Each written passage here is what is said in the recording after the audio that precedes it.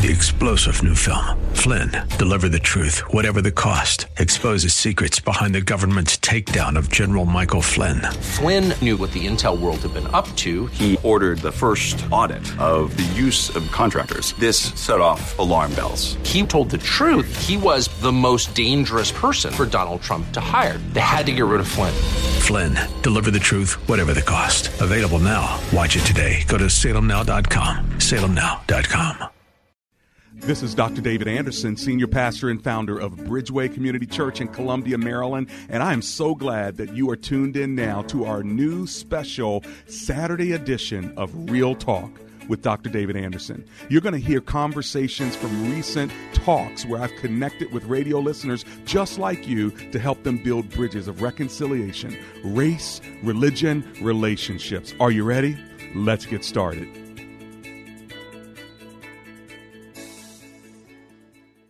Let's kick off our phone calls from Bowie, Maryland. We've got Mike on the line. Hey, Mike, it's Dr. Anderson here. How you doing? Fine. How are you doing? Oh, alive and grateful. Thanks for hanging with us. What are you thinking, Mr. Mike? Oh, I had a question. I just heard the guy say that the Old Testament was for the Hebrews and the New Testament is for the Christians. Yeah. I read in the book of Hebrews, chapter 8, verse 8, it seems like it's saying it's for the same group of people. Okay. Can he explain that? Sure. Let me read Hebrews 8:8 just so we all can level set, if you will, make sure that we're saying the same thing. So, by the way, is Hebrews in the Old Testament or the New Testament? It's in the New Testament. No, I'm messing with you, man. All right, verse 8. Oh, okay. Verse 8, yeah, he's like, dang, he don't even know what testament is in. No, here it is. But God found fault with the people and said, the time is coming, declares the Lord, when I will make a new covenant with the house of Israel and with the house of Judah. That's the verse you're talking about? Yes. Okay. So you're talking about God's covenant, not necessarily God's word. Is there a difference? Sure. Well, let Pastor Dan answer that. So how do you respond that Old Testament not for Jews, New Testament not for Christians, but all of it is the same? And maybe Mike is saying because the covenant God made is for all his people, so maybe the word of God should be for everyone. What do you think? Yeah, so when I was talking about the Old Testament, New Testament, I'm not saying the Old Testament's not for us. The Old Testament is actually some of my favorite parts of God's revelation. So they're both divine revelation from God to a specific group of people. So the Old Testament was for the nation of Israel. New Testament was for New Testament Christians. But if you read how the New Testament Christians learned, they were studying the Old Testament. And so I'm not saying the Old Testament isn't for us. What I'm saying is that you've got a Hebrew language and a Greek language for each of these cultures and the time periods that they were written in. I'm not saying they're not for us. And and by the way, a covenant is totally different. A covenant is an agreement that God makes with a group of people, like Moses with the children of Israel before they went into the Holy Land. They affirmed a covenant. They were saying, we are in agreement with God that we are going to obey the Old Testament law. It's a covenant, almost like a marriage covenant. Is that helpful, Mike? It is, but I was saying that it sounds like he's saying the new covenant is with that same group of people as the old one. It says the house of Israel and the house of Judah. It doesn't sound like it's including a new group of people. I understand what you're saying now. Thanks for clarifying that. So basically, when the New Testament was written, you feel like it was for everybody, right? No, I'm saying it's not. That scripture says he's going to make a New Testament with the house of Israel and the house of Judah. It doesn't say anybody else, like a new add-on group. So would you, just so for clarification, so we all understand, would you say that New Testament Christians are a part of the house of Israel and the house of Judah? No, I'm saying that scripture isn't saying that. I don't think. It sounds like that scripture is saying God's going to make a new agreement with the same group of people that he made the old agreement with. I understand. Because he just names those two entities, the house of Israel, house of Judah. Okay. What do you think about that, Pastor Dan? Well, I mean, there's many times where Christ talked about us making disciples of all nations. So as a New Testament Christian, I think it's pretty clear that the gospel is supposed to be global, not specific to a nation of people. Gotcha. Dr. Anderson would love for you to join his Facebook page and subscribe to his YouTube channel. Just search Dr. David Anderson on Facebook and click like, or Anderson Speaks on YouTube and subscribe. They're a great way for you to connect with and follow Dr. Anderson. Plus, you can watch Dr. Anderson's radio program live or search past episodes. You can also connect with Dr. Anderson and his sponsors at AndersonSpeaks.com. Real Talk with Dr. David Anderson on Facebook, YouTube, and AndersonSpeaks.com. Check him out today. Dr. Anderson here. How you doing? I'm good, Doctor. How are you? Oh, I'm alive and grateful. Thanks for calling. Hey, what are you thinking today on this topic, can we trust the Bible? I have a question for Pastor Dan. I grew up on the King James Bible. It was always my favorite version of Scripture. But my question is, now that I'm a little bit older and I can look at the Bible and see the names in the New Testament, like John, Peter, James, things like that, seem to be English names. Are those the original names of Scripture, or are those names given by King James just so that people would have an easier time pronouncing them? So you're asking about the title of the books of the New Testament?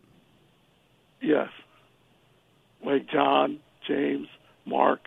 Well, again, they were originally written in Greek, and most of the New Testament documents, when they were first written, didn't have titles.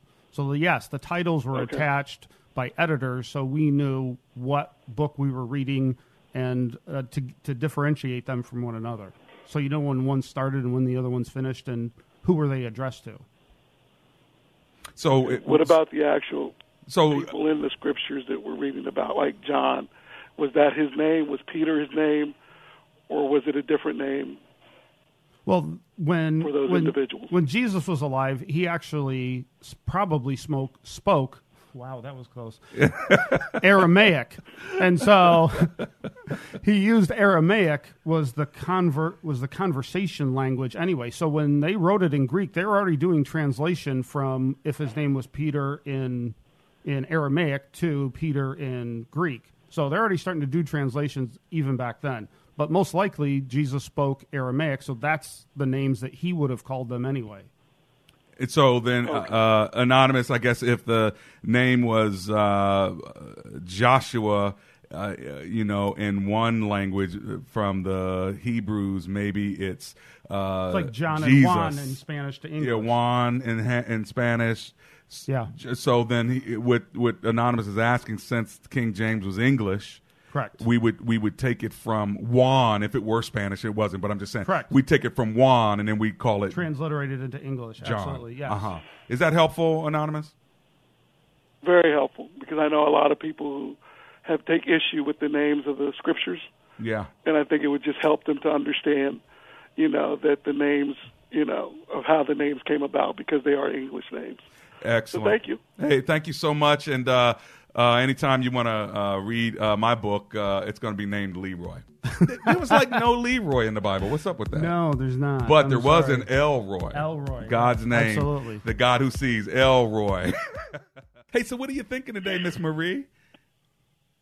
I am thinking, I think you guys have kind of touched on it a little bit in the beginning when the gentleman was asking about the Hebrew and so the Old Testament and the New Testament.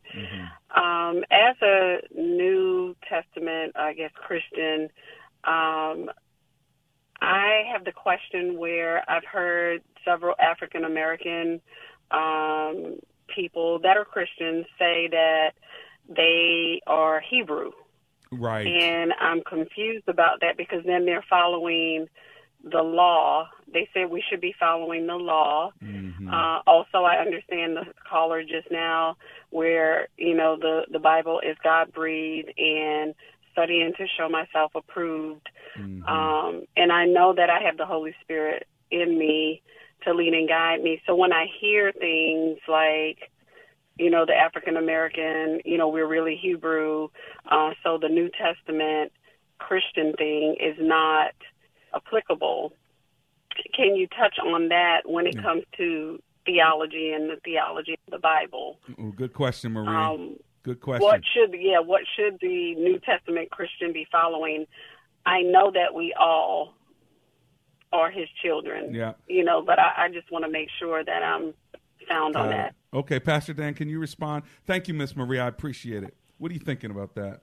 So far as the whole idea of black folk saying that they're Hebrews, it's a whole thing that's happened for especially the last 20 years, but it's growing more and more where folk are reverting to, if I can use the term reverting in air quotes, reverting to a Jewish way of living because they are Jewish, either ethnically or spiritually Jewish. How do you handle that from a New Testament perspective? Well, again, from the New Testament point of view, the gospel is supposed to be global, not just for a specific group or ethnic group of people. Mm-hmm. So I don't buy into the idea that that they're part of an exclusive club that God has called and it's only for them. So then when somebody in a New Testament way is trying to live out the whole Bible and let's say they're not even ethnically Jewish, but they want to live the Jewish life because of a Seder or the Jewish feast and they get into that, there's nothing wrong with that per se. No, there's nothing wrong with it. It's even maybe respectful. You could even argue that it's respectful to do that kind of thing because that's where our faith comes out of, kinds of things. Some people believe the New Testament church is really just a carry-on of the Jewish people. Is that just a theological view or a biblical view? I'm fairly certain both Jesus and Paul didn't think that. Mm-hmm.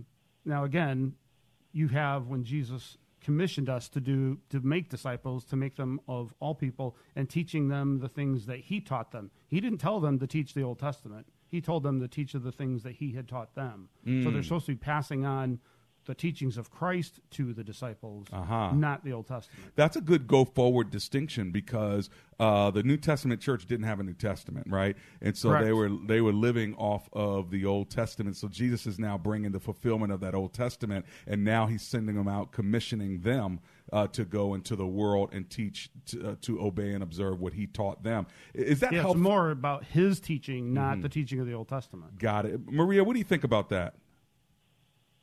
That's very helpful because that's what I felt.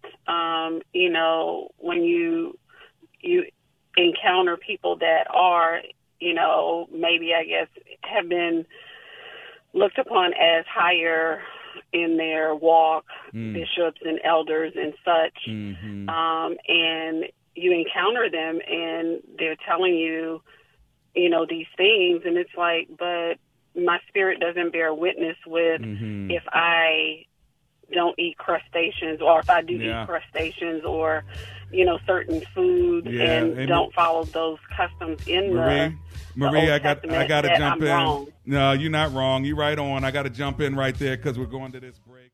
Let's go to Mike, who's in Mitchellville, Maryland. Hey, Mike, it's Dr. Anderson here. How you doing?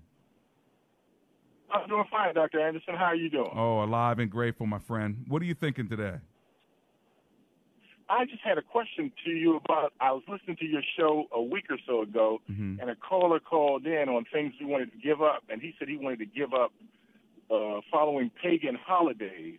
Okay. And you said it was okay with God for us to follow pagan holidays, and I just wanted you to elaborate on that because the God of the Bible doesn't seem like he's okay with that at all. But you said you do it and that it's okay with God. Yeah, I'm okay with it too. I mean, it depends what you mean by observing and celebrating them.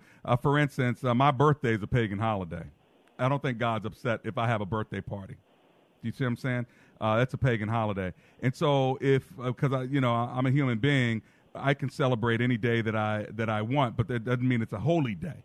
Now, the question is, are you looking at it? If you're looking at a day like it's a holy day, that's a different story. If you're observing it religiously because of faith and it's not a godly holiday, then you're right. So I want to make sure I make it clear. Secular holidays doesn't mean if you celebrate a secular holiday that somehow God is mad at you. But pagan holidays, according to the God of the Bible? Of course, the God. That's the only God I'm talking about. I'm only talking about the God of the Bible. I'm only talking about the God of the Bible. You're not serving another God because you are observing a secular holiday. Where do you find that? Don't serve other gods. I'm not serving another.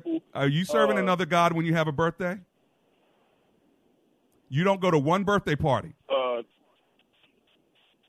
You telling me you don't go to a birthday party?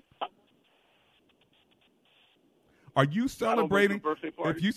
If you go to a birthday party of your wife, your friend, your pastor, if you go to their birthday party, does that mean you're serving them as a god? I don't know, but Halloween, say Halloween, those devils, those type things, that's a pagan holiday. Do you celebrate things like that? Well, here's again, am I serving it as a god? Because you're talking about serving other gods. You're using a scripture, thou shalt not serve other gods. But as soon as you take that and say, therefore, you cannot celebrate a secular holiday, you've made an interpretation and a jump that's not logical. And so that means that if you go to somebody else's birthday, you're saying if you celebrate their birthday, then you are serving another god. So I'm asking you, if you go to someone's birthday party, does that mean you believe that person is a god? Yes or no? Probably yes. Okay, so you do believe they're a god. If you go to your sister's birthday party, your sister's a god? No. Okay.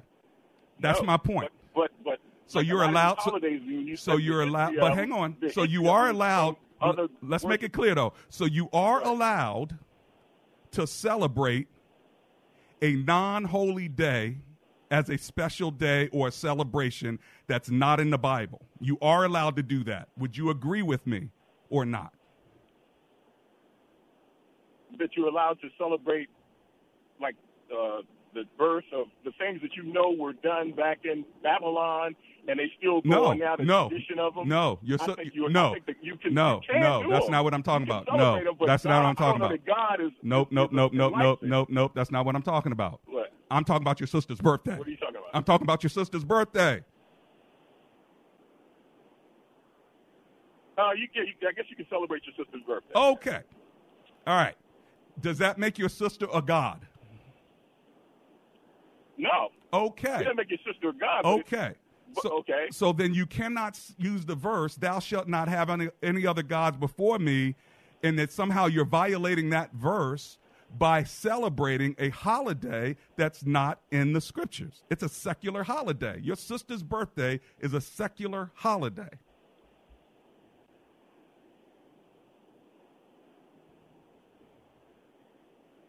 See, what I think you're trying to do is you're not worshiping other gods to celebrate their holiday. Correct. It's not worshiping other gods to celebrate their holiday. Exactly, depending on what you're celebrating. If that is your God, then yes. If I say, okay, Halloween, I want to celebrate the god of the devil, or there's a Jewish feast and I want to go to a bar mitzvah, you've got to make up in your own mind what God you serve. And if you serve the God of the Bible, that means you can walk into any space, in any country, in any situation, and take God with you in it.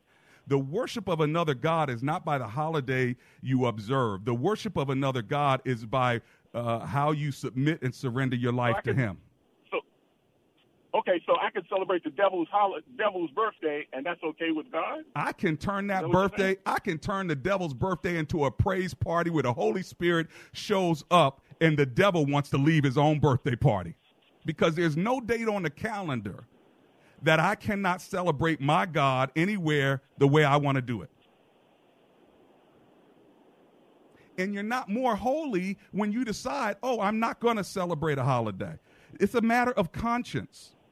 That's all I'm saying. Now, what I mean by that, if you say, you know what, I don't want to celebrate Halloween because it's evil, I'm cool with that. But at the same time, I don't want somebody to hear the radio show and say, you know what, I can't even give my kids candy on Halloween or else I'm a bad Christian. That's my point.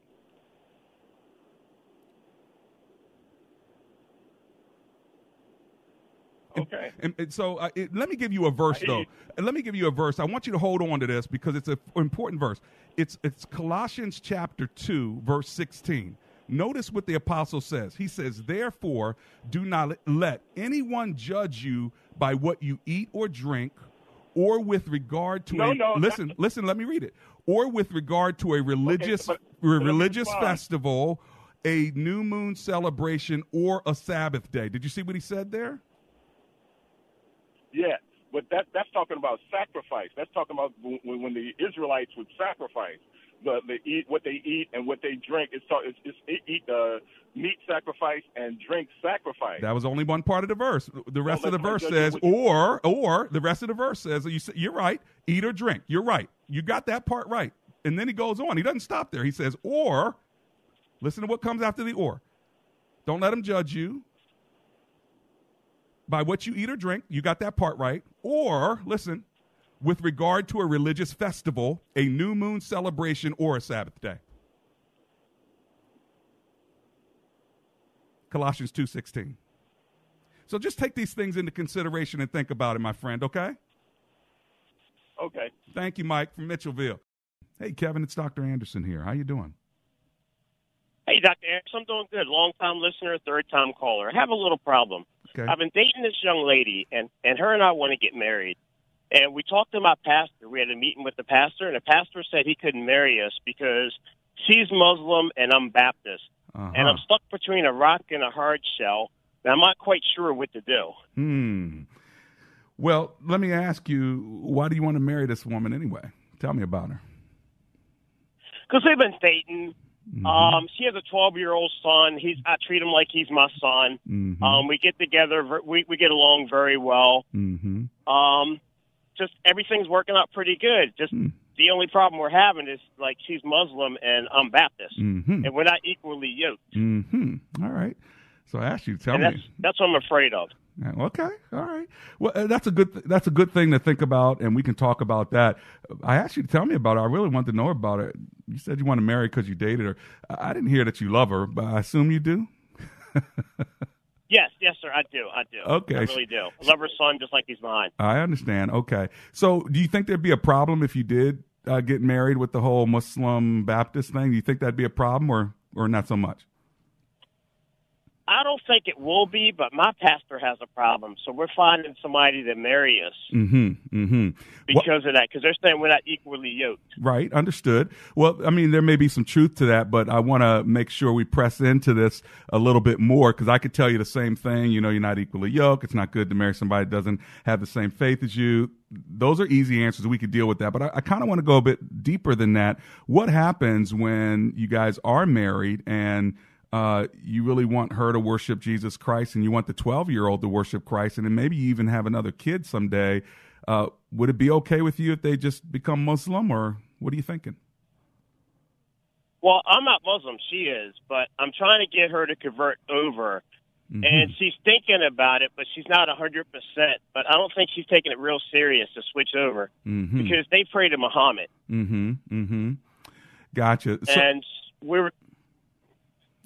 I'm just wondering how. And I'm not quite sure what to do. Yeah, well, I'm wondering how you two are going to, work this thing out as you're married. You're worshiping Jesus. She's worshiping Muhammad, and you guys are trying to figure out how to raise your kids, how to live by the good book. What good book do you live by? Like, do you live by the Bible, God's word, or do you live by the Quran? What they believe is God's word. They think that Muhammad is the last prophet. They do not see Jesus as God or as the Son of God, who is the same equal deity as the Father. So I just wonder how you gonna deal with that. I'm not sure. That's why I was calling you. Okay, good. No, I'm so glad you are, and I'm so happy. Yeah, I'm so happy that you did call me. This is what I think I would do if I were you. I would do some premarital counseling with the pastor and put on hold this marriage thing right now. I'm not saying you guys will never get married, but I know what I've seen when I've worked with couples that were unequally yoked, and we study God's word together and we do premarital counseling. God shows up in that, and things are revealed. In fact, I know a couple right now. They've been married now for over 25 years, and he did not believe in God, and she did. And so they used to work together. He was the owner of the company. She was his secretary, and I was working in sales in that company. But the cool thing happened. They wanted to get married. They were sleeping together and all this other stuff. They wanted to get married. I said, you know what? Let's talk about it. And we had premarital counseling sessions, and you'll never guess what happened.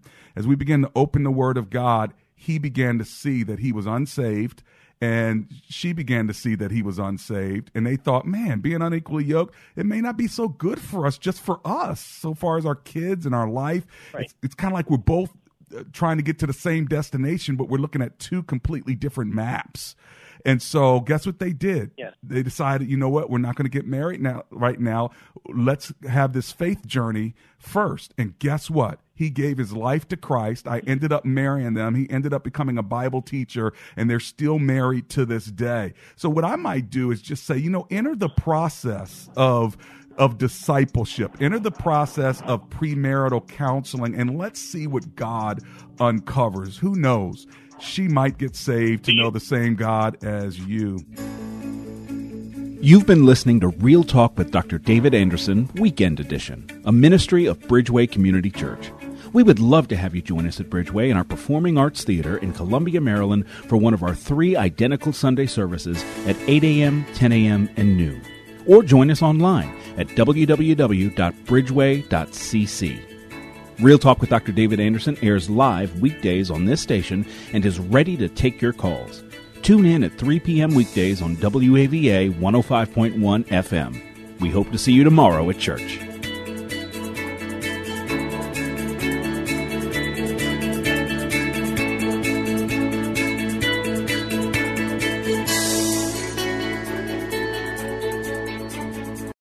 Three-star General Michael J. Flynn, head of the Pentagon Intelligence Agency, knew all the government's dirty secrets. He was one of the most respected generals in the military. Flynn knew what the intel world had been up to. He understood its funding. He ordered the first audit of the use of contractors. This set off alarm bells.